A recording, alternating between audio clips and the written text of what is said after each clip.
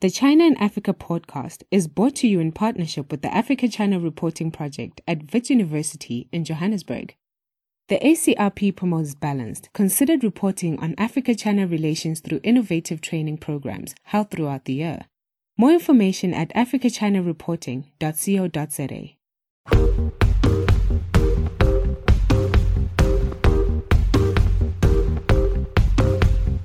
Hello and welcome to another edition of the China in Africa podcast. I'm Eric Olander, and as always, I'm joined by Cobus van Staden, a senior China-Africa researcher at the South African Institute of International Affairs in Johannesburg, South Africa. A very good afternoon to you, Cobus. Good afternoon.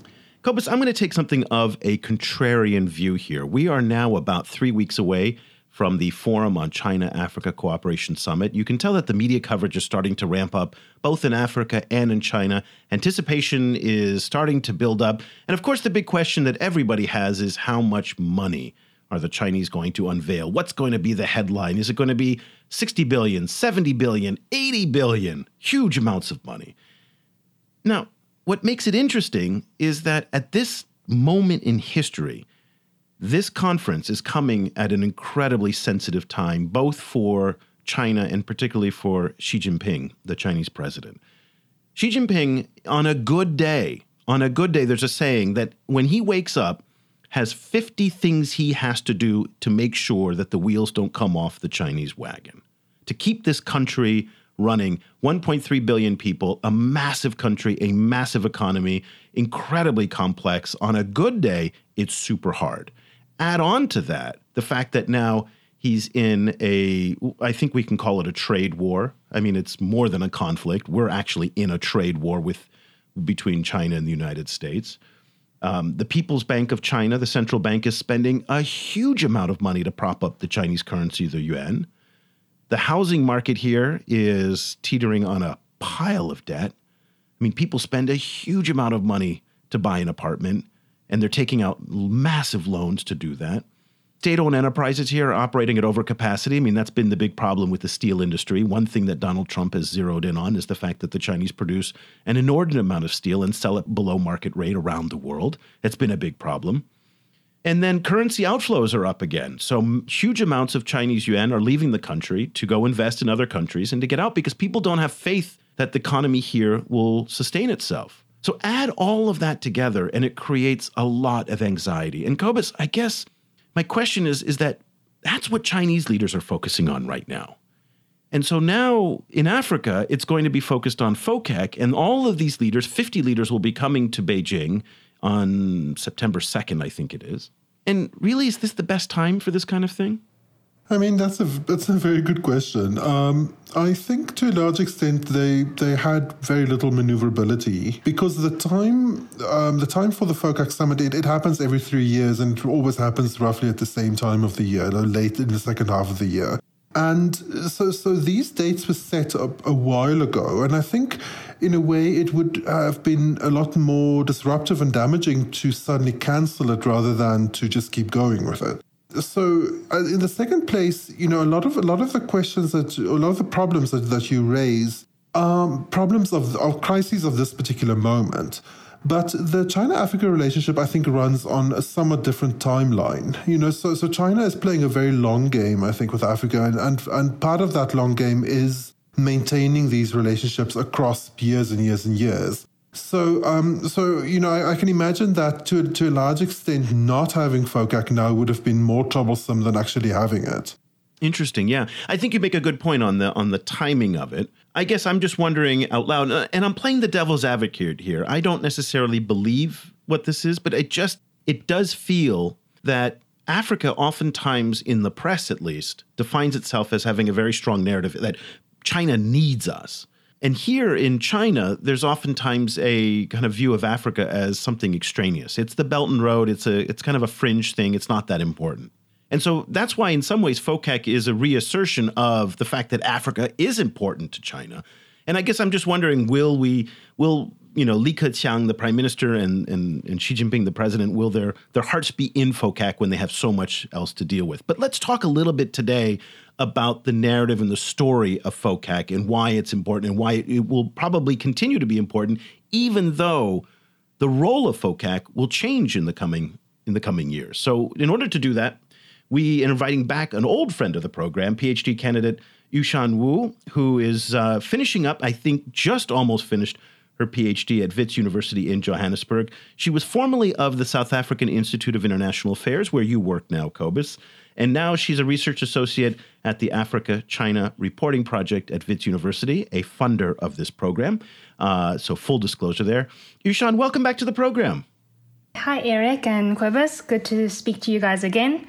It is fantastic. And just one detail, I think Yushan's PhD is with the University of Pretoria, right? I am sorry. My apologies. I just assumed that everything you do was with Wits. No, I think it has been the case, so that's why I had to kind of change it up for a bit. I looked at your bio right before, and it was just Wits. Okay, so University of Pretoria, we got that out of the way. Yeah. Just for those of you who aren't familiar with Yushan, she's been doing China-Africa relations for a very, very long time. In fact, we talked with her several years ago about it. And so she's a great person to touch base with, again, on how does FOCAC fit within the broader narrative and the time that we're in now. So I laid out a case for why this isn't a great time for FOCAC.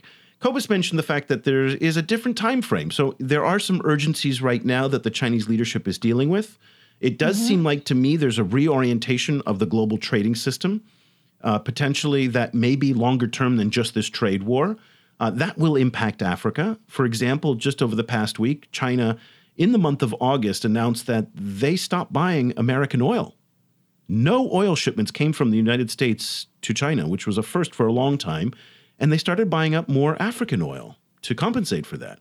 So again, these are very interesting kind of shifts that are happening. So on the long term, that actually may play in Africa's favor. So I'd like to let's start our discussion, Yushan, with your take on my contrarian view that I started the program on and why you think FOCAC is or is not important at this moment. Okay, sure. So, I think one aspect that I was thinking about while you were, raising these concerns is actually the fact that the last FOCAC 2015 didn't seem that such a long time ago. It feels like it was just yesterday.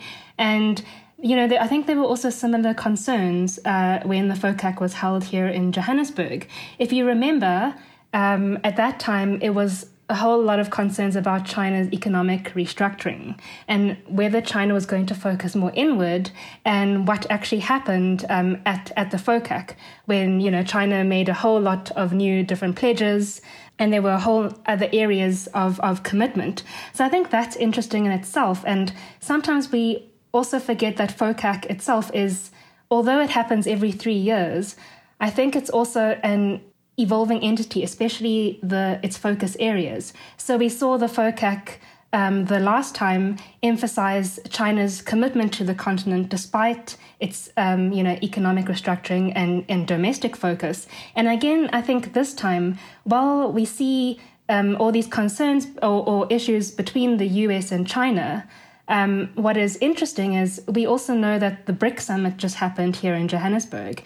And it was, again, a platform where China, South Africa, and other leaders, because they did invite some African leader participants as well, was, again, their commitment to, and not protectionism, globalization. And I think it was quite interesting that these platforms also become a space where countries reaffirm, I think, their positions in the world. To connect onto that, so much of the kind of optics of the FOCAC summit and of a lot of other Chinese work in the world is China performing kind of friendliness and openness and, a different form of globalization. So all of the messages that we've been hearing out of Beijing the whole year as all the time saying we're not like that other superpower that, that the withdraws from multilateral organizations. We're all about multilateralism. We're all about open trade. We try and embrace as many countries as possible. And so, I think just so much of China's long-term economic fortunes rest on an open global trading system. And so I think at the moment it is using all of these different platforms to try and keep beaming that kind of message out. And Africa is a quite convenient one to partner to do that with, because Africa is the only kind of big regional grouping that recently recommitted itself to free trade with the African Continental Free Trade Agreement. So while everyone else is trying to get themselves out of global markets, Africa is kind of all in, on free trade. So I think just visually the kind of spectacle of China supporting that, I think, does send a message. Cobus, can I just interrupt you very quickly? Yes, while China does in fact say that, I do think it's worth contextualizing a little bit of what their propaganda is on this front. They do support open markets and free trade only on their terms. Remember, if you want to come and invest in China, you have to play by China's rules. And that's, again, one of the legitimate criticisms of the Chinese trading system by Donald Trump and even the Europeans, is that, the state plays a very large role here in manufacturing and in a lot of companies. You have to do joint ventures if you're in industries like automotive. You have to do technology transfers. So it's not necessarily free and open fair trading. So while they talk about that internationally to challenge Donald Trump, domestically they do sing by a different tune. That's very interesting, and it's very true. But I think from the African side, that Chinese approach is kind of the holy grail. Like I've heard these kind of glowing accounts of in Africa among African development experts on how China managed to leverage the size of its market to force first world, companies to do these kind of technology transfers. Africa would love to do what China is doing. And if, if Africa could kind of get itself together to negotiate as a collective bloc, that I think is their ultimate dream, is to have a similar situation where they're able to play the kind of hardball that China plays with kind of big American companies. So I think Africa sees that entire situation from a very kind of global south kind of place. From a very different place, I think, than the global north. Yushen, what do you think? So, yeah, I think it's a bit of both. I mean, of course, there are individual interests involved. But then again, I think when we look at the FOCAC, and I mean, that's what I've been trying to study in the past while, is how the relationship has also evolved along these different platforms or FOCAC events, right? And I think while we might talk about China engaging for its own interests, and this is also in a paper that Cobus, myself, and Chris Alden is writing, is looking at how the continent and I think its own environment and context is also shaping the way that China can engage it. So, for example, if we look at how China is increasingly engaging in the peace and security environment in Africa, it might not have been its original purpose or interest, but it's increasingly had to also ensure that, this relationship becomes more co-constituted. So I think that's one thing. I think the second thing is, again, if we look at the Belt and Road, and I think we've spoken about this before, Cobus, is how, yes, before Africa wasn't necessarily involved or considered particularly part of the initiative, but the fact that we're also starting to see a lot more positive reception from African or African leaders also, I think China also can't, Africa almost becomes an example of, look, this initiative is working and it's positive because of this positive reception towards it.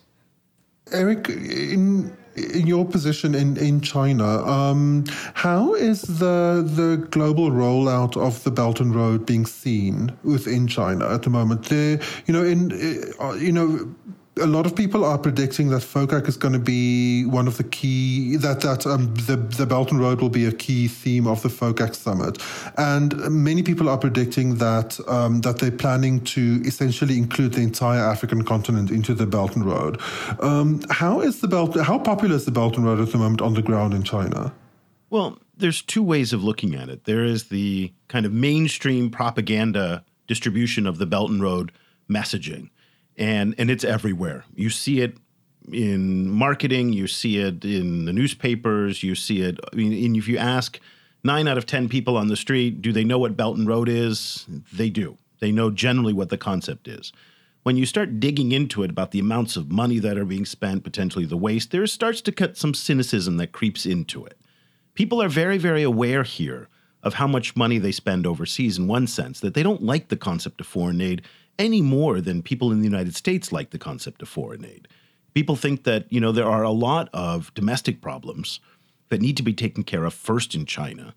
And that money should be spent here before it's spent overseas. And I think people associate Belt and Road with big spending and infrastructure. And there's been some reports of corruption along Belt and Road, and that the government's cracking down on that. That said, there's also a lot of private sector marketing along Belt and Road. There are TV commercials in prime time showing, camels and Coca-Cola.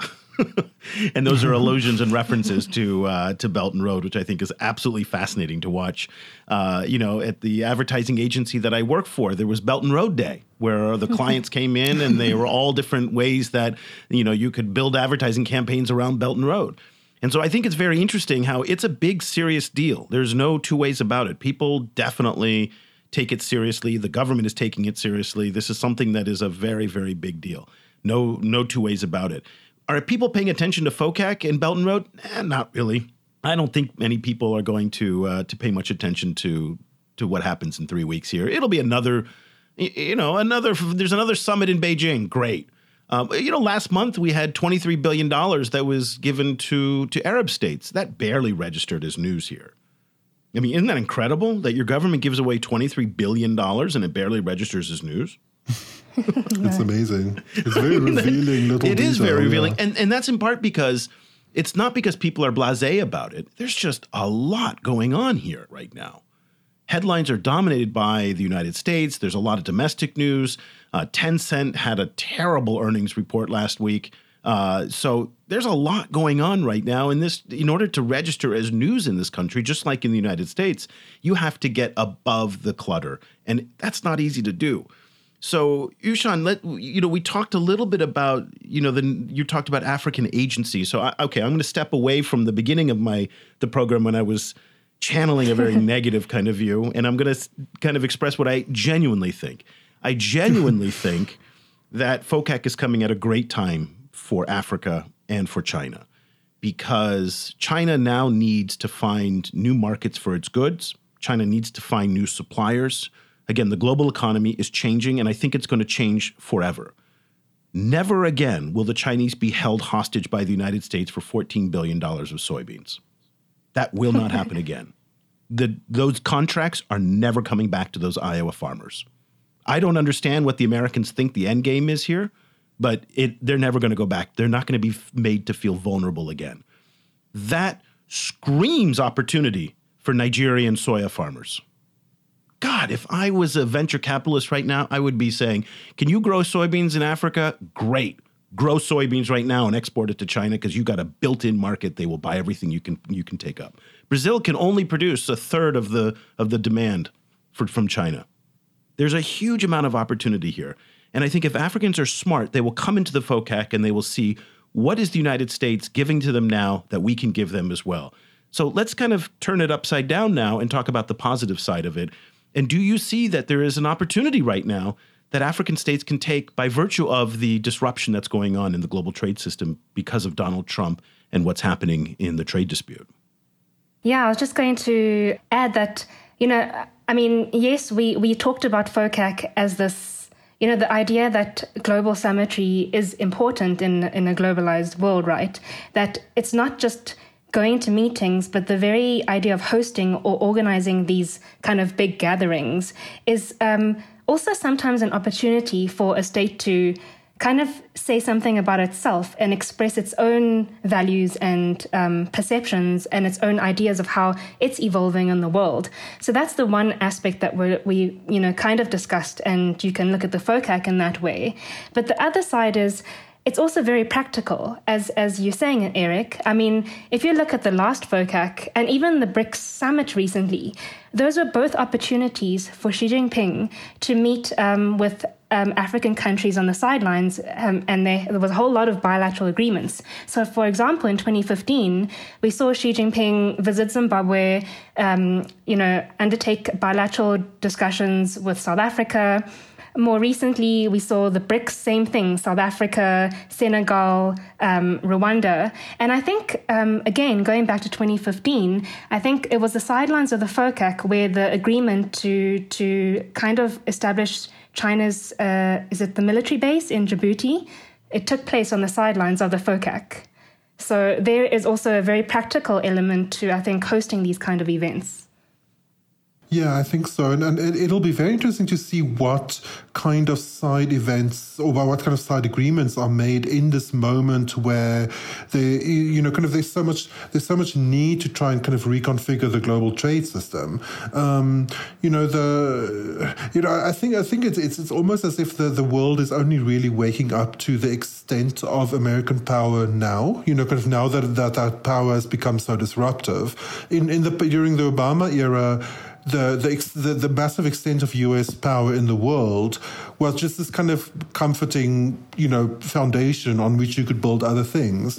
Now I think we're in a very different place, and now these kind of summits offer the opportunities for possibly more kind of wide-ranging or far-reaching agreements to be made, new groups to be created. It'll be very interesting to see, kind of what actually comes out of the summit this time. Yeah, Cobus, let's pick up on that very quickly. And I think it's Yushan, you're raising an interesting point here. So if we've seen the past few summits that Donald Trump has attended, the G7 summit in Canada, the NATO summit, and how the chemistry among the leaders was terrible.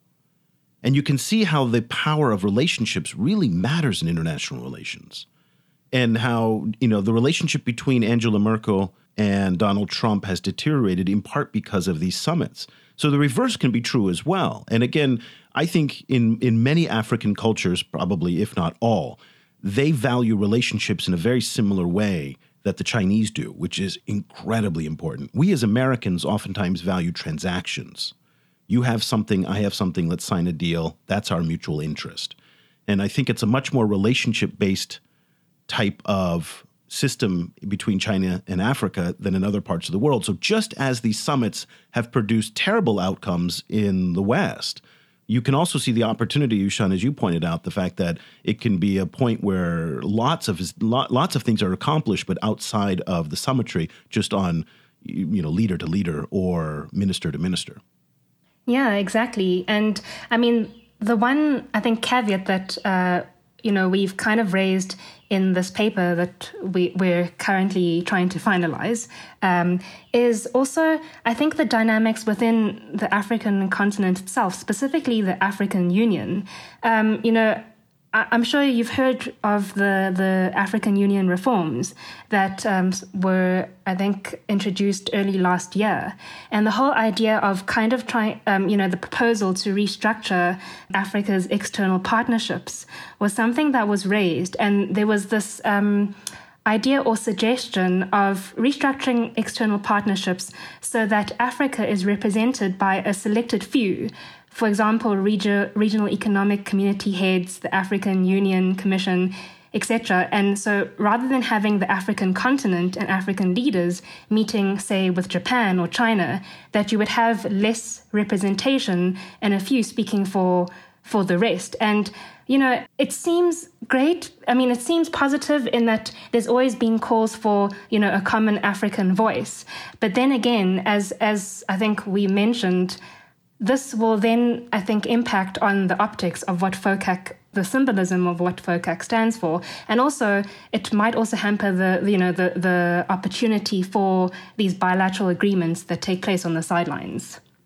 Yeah, I think, kind of connecting onto that, I think there is something to be said for the messiness of FOCAC, actually, in the sense that it is this big spectacle of full inclusion, one of the problems, I think, with that's been raised in interviews that I did, both on the Chinese side and on the African side, is there's some concern that the streamlined AU, the proposed, approach proposed by the AU, while it is streamlined and a lot more efficient, at the same time, it also excludes so many of the smaller players in Africa. And I think it is exactly that, the kind of optics of no one is excluded, every single one, kind of is included, no matter how small you are. Like even, that there's literally kind of worry about the fact that Swaziland still has, it still, doesn't have diplomatic relationships with China, and that like all of this work to try and pull Swaziland in as well. there is this kind of interesting, kind of theater of inclusion that I think that's an interesting thing in the global south generally, but it's particularly powerful in Africa because Africa is so used to being excluded. And especially smaller African players are so used to being excluded. So, I think it to my mind, it fits into a very long game that China's playing, which to a certain extent also includes this idea that some of these poor countries might not be so poor in the future, which I think draws from China's own experience of development. Eric, am I being too kind of south kind of rosy spectacles? Yes, there's no doubt. I mean, I think you are channeling the 1960s Pan-Africanist dream that is as lucid today as it was 50 years ago. And there's two things. There's two reasons why I don't think that will ever happen. Number one, Africa is 54 states with a myriad of languages, a myriad of cultures, a myriad of agendas. I mean, it just is far too complicated. And it has never, ever proven that it can be represented as a collective. There's just no evidence to support that. The AU is intentionally weak because big countries like Nigeria do not want it to be strong. And I cannot believe for a second that South Africa and Kenya and Nigeria will give up power to Botswana. I just don't see that happening. That's number one. Number two, I think the Chinese would crack that like a nut. It would be so easy for them to play countries off of each other. The Chinese want to get the best deal possible. Everybody wants to get the best deal possible. And if Africa starts negotiating as a bloc, and in order to strengthen their position, China can just start laying out contracts to individual players to break people away from the bloc. I mean, it would be very easy. Money will pull people away from the bloc very interested because they will see that their national interest is far more important than any of the collective interest, right? I mean, isn't that the way the game is played? There was one thing that we did, that does come to mind, though, is we could say, if China doesn't agree to a common meeting with the AU with this, with smaller representation, that's fine. But whereas I think, we talked about the fact that maybe Japan is focusing more on Asia than Africa, or I think that's what we were talking about. At the same time, there was this, I think there was a news article talking about how Russia would like to set up a forum with the AU next year. We know that there's a Korea-Africa forum. We know that Indonesia is meeting with Africa. So what happens when other external players decide that they want to support the African Union and its interests? So that's the one thing. And I think at the same time, it is true. Hold on. Are you suggesting that they're trying to use that as leverage against the Chinese who are dropping in, who are doing, $220 billion in trade compared to what the Russians are doing in trade? I mean, there's no comparison between those two. That's not a threat to the Chinese that you're going to start talking to the Russians or the Indonesians. No, there's no threat. No, I don't think it's not a threat. It's additional to FOCAC. Yeah, but it's tiny in comparison, though. Tiny, Add up all of those small players combined don't come up to a fraction of what the Chinese do in business with Africa. Yeah, right? of course. But I think, I'm saying if there is other support for the African Union reforms, do you want to be seen as the only partner that doesn't support the reforms? And I'm not saying that these countries would. It was just a, hypothetical situation. No, absolutely. I tend to think also that if Africa makes it too difficult for the Chinese, and this is the hard part. If Africa starts putting up barriers to investment, barriers to trade, striking a harder bargain, making it more difficult, getting a better deal for Africans at the end of the day, China may just pick up its sticks and say, you know what, we can get our oil from somewhere else. There's very little scarcity left in this world. Most of what Africa sells, China can source from somewhere else. Most, except for some of the strategic minerals in the DRC. But almost everything else it can get from somewhere else, as we are seeing right now in Latin America, where China's doing more trade with the Americas than it's doing with Africa. Support for this podcast comes from the Africa-China Reporting Project at Wits University School of Journalism in Johannesburg. The ACRP provides reporting grants, workshops, and other professional development opportunities for both African and Chinese journalists. Follow the ACRP on Twitter at Wits China Africa or visit africachinareporting.co.za for information about grants and upcoming seminars. It's a dangerous game to play here, isn't it? I mean, if you start kind of negotiating tougher, then the Chinese go, we've already seen investment go down. We've already seen trade go down. And we've already seen net emigration to Africa from China go down. That means just interest overall is down. So but I'm Eric, not trying to be negative here. Go ahead, Cobus. There's a different way of looking at this because I don't think Africa is particularly interested in setting up any kind of barriers. Africa is very interested in inviting as many people as possible. So the point of these like Indonesia summits and Russia summits and so on that Yushen mentioned is not to supplant China or to even threaten China with being supplanted. It's exactly playing into this narrative, that this kind of more the merrier narrative that China is pushing on globalization. So it's exactly the kind of this all-inclusive kind of optics of FOCAC, that those optics are being repeated over and over. It's this kind of model that a lot of other countries are starting to take on as well, including the EU. And in the process, I think the optics of FOCAC also opens up all of these opportunities for other kind of external actors to find a place with Africa. So Africa becomes this interesting, weirdly, because Africa has relatively little to offer in terms of not being a big global investor, of needing quite a lot of help. It becomes this interesting space where different other kind of global actors can cooperate.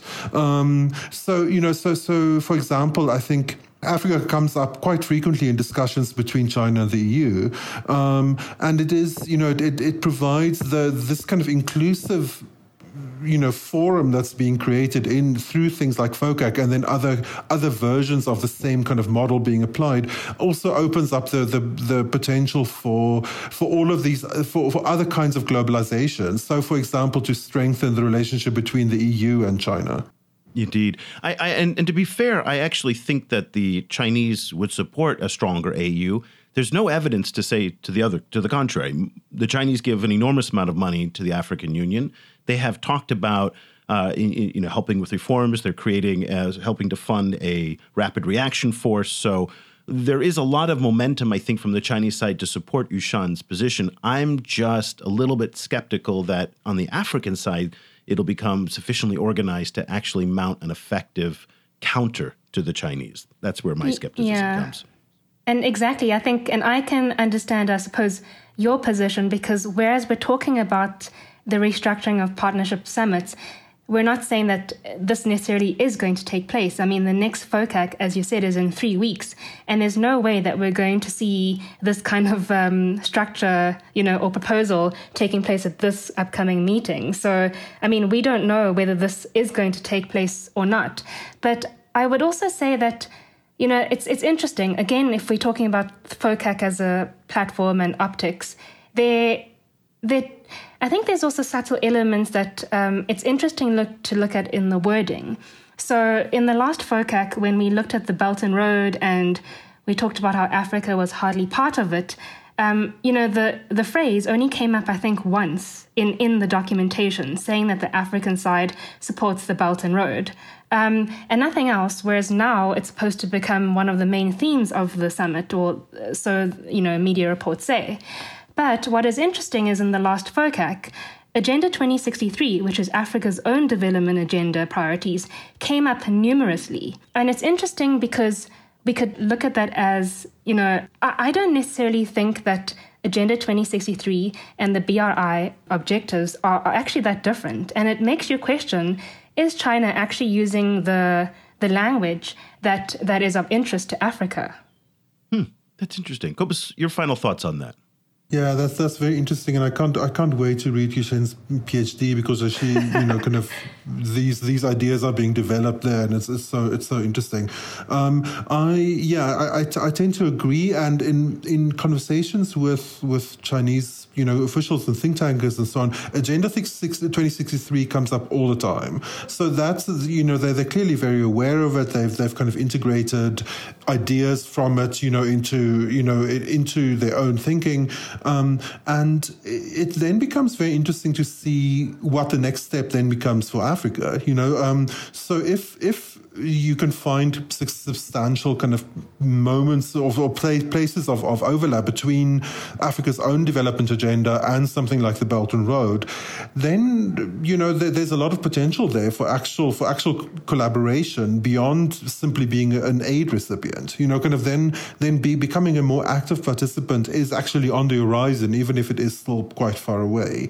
And I think that is interesting. I think, it's because, again, keep in mind, one of the things that Africa has, or that's just a reality, is that the population is big and young.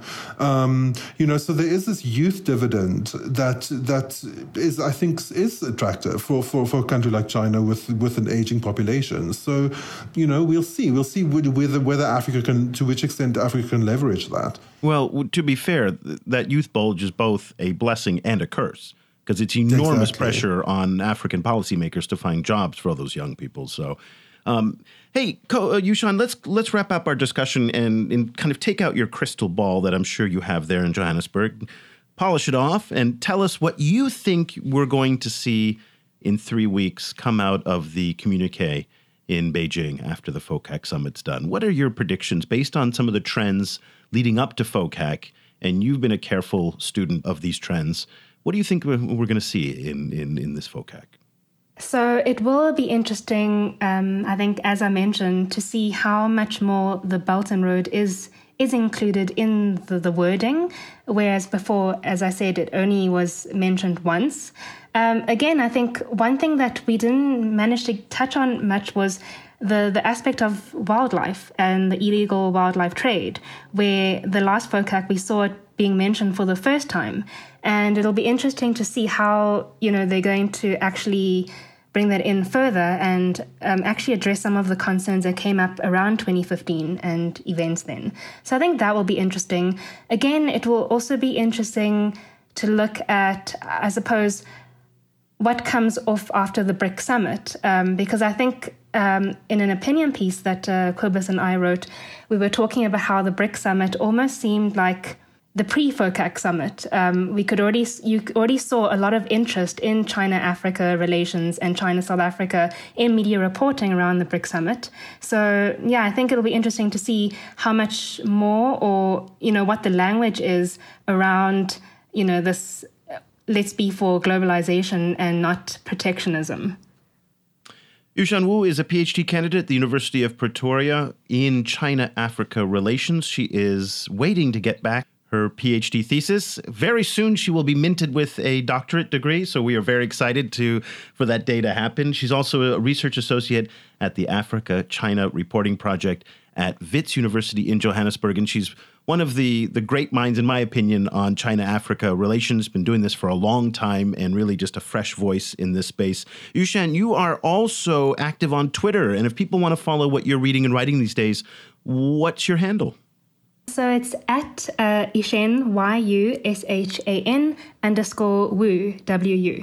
Well, thank you so much for joining us. Best of luck with your PhD, and we can't wait to talk with you after FOCAC to see how many of your predictions came true. Thank you. Kobus, that was a show that was all over the map. I don't even know where I stand right now at the end of that discussion. Am I skeptical of what's going to happen at FOCAC? Because this is really potentially a distraction for the Chinese, given the fact that they are dealing with maybe an existential threat is too strong, but this is a very serious challenge to their economy when they're engaged in a trade war with their largest trading partner. That being said, I'm also encouraged by what I heard from Yushan, that there's real opportunity here for the Chinese to diversify their markets, to take advantage of this opportunity to engage Africa in a different way, to strike those deals and those relationships that are so important to international relations, things that I guess Donald Trump doesn't value anywhere near the same way that Xi Jinping does. I mean, there's no doubt that Xi Jinping likes one-on-one personal diplomacy. You can tell that by just the fact that he does a lot of it around the world. That's just a fact. We can see that. So I don't know how I feel about the summit, and given where we are in the time, because it is coming at an absolutely fascinating moment. I think one of the most interesting things of this summit is going to be exactly how it reflects the moment that it happens in.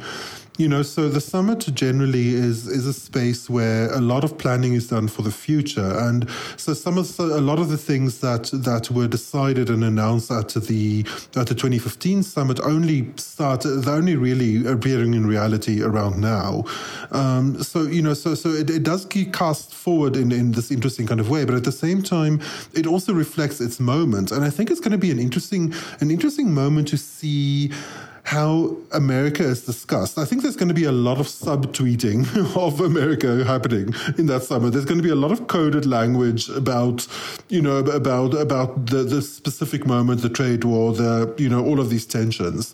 And it will be interesting to see whether the summit actually, in some kind of small way, provides some way of, a kind of a glimmer of some kind of future global order, where some of these issues and imbalances are being addressed in some kind of way, because I think, Trump obviously is a very volatile personality, but to a certain extent, I think the reactions that we're seeing in the global system is also reactions simply to the structural, the way that the global trade system has been structured from the 20th century.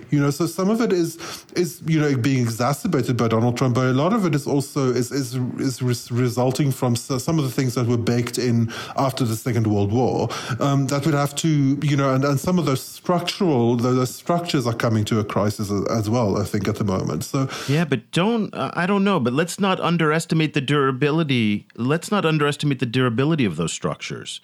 And let's not underestimate the Americans as well. One of the interesting things over the past few weeks has been the increase in volume, not necessarily substance, but in volume of calls for Washington to step up its commercial diplomacy in Africa. I think that's absolutely fascinating. Yeah. We talked a couple weeks ago about the op-ed that Senator Chris Coons from Delaware did with the U.S. Commerce Secretary, talking for an increase in funding for OPIC, the Overseas Private Investment Corporation, to compete with China's commercial diplomacy initiatives, which is strengthening Exim Bank and things like that. During FOCAC, I can see that the United States may mount a counteroffensive on the PR side to say that they are engaged. And again, we oftentimes focus so much attention on the Chinese, and by extension think that the Chinese are popular, but it always surprises me when Pew does these public opinion surveys of different countries in Africa, how the United States still comes out on top, regardless of what Donald Trump is saying. Nambia, S-hole, all of that. Public opinion favorability of the United States remains quite high in Africa, higher in many cases than the Chinese, regardless of the amount of economic engagement from the Chinese. So that's something that we shouldn't necessarily discount, that no matter what the Chinese do, they still have a PR problem in many parts of the world, particularly in parts of Africa. The reality is, I think one of the reasons why the Chinese are so popular in Africa is because they show up. Like they make the effort to actually have a continued and sizable presence there. Like the US has very strong cultural power, but a lot of US companies have been, not particularly interested in dealing with Africa because it's a complicated place to do business. And I think there's strong perceptions that Africans are too poor to buy American products, which, is true in some cases, but not in all, and not for all products. And so the reality is, think of working for Nike and trying to find a person in the global north, not only in the US, but in Europe, in South Korea, in Japan, a person who has never owned a single thing with a Nike swoosh on. Like, those people are rare on the ground, and they probably have some kind of reason why they haven't bought any Nike before. They're going to be difficult to convince. In Africa, there are millions and millions of people who have never owned a single Nike thing and are dying to own their first Nike thing. It's not that the math isn't that difficult. It's mostly so far. I think there's been choices among U.S. entities, and including a lot of big companies, to simply not bother with Africa, but I think there is potential there. Okay, we could go on a lot longer on this topic, but I think we've already gone way past our normal length of our show. For those of you still listening with us, we are thankful that you endured with us, but we'd like to hear from you. What do you think is going to happen at FOCAC? You heard it from Yushan, you heard it from Cobus. I know you probably don't know where I stand on it because I've been all over the map today on the show, but one day I feel that it's very, very positive and it's going to be great. Another day I feel very, very down and negative. So that's, I guess, what happens when you live in a place like China. But we would love to hear from you. Share with us all your thoughts. We are on Twitter. We're on LinkedIn. Hey, by the way, Cobus is also on LinkedIn, and he published a post last week, which is now getting a whole bunch of comments and traction. Did you notice that, Cobus? Oh, yeah. You're getting great following on LinkedIn. So look up Cobus. He's starting to publish more there. You can find me on LinkedIn as well. And there's a great discussion. I'm posting every couple days on LinkedIn, different topics, different quotes, and trying to provoke a different conversation about China-Africa relations. So it's very, very lively, and would love for you to weigh in on today's discussion and anything else that's on your mind ahead of FOCAC. So Cobus and I will be back again next week with another edition of the China in Africa podcast. Thank you so much for listening. The discussion continues online. Head over to facebook.com/China Africa Project to share your thoughts on today's show. The guys are also on Twitter, where you can find Cobus at Stadinsky or Eric at eOlander. And be sure to sign up for the weekly China in Africa email newsletter by going to www.ChinaAfricaProject.com.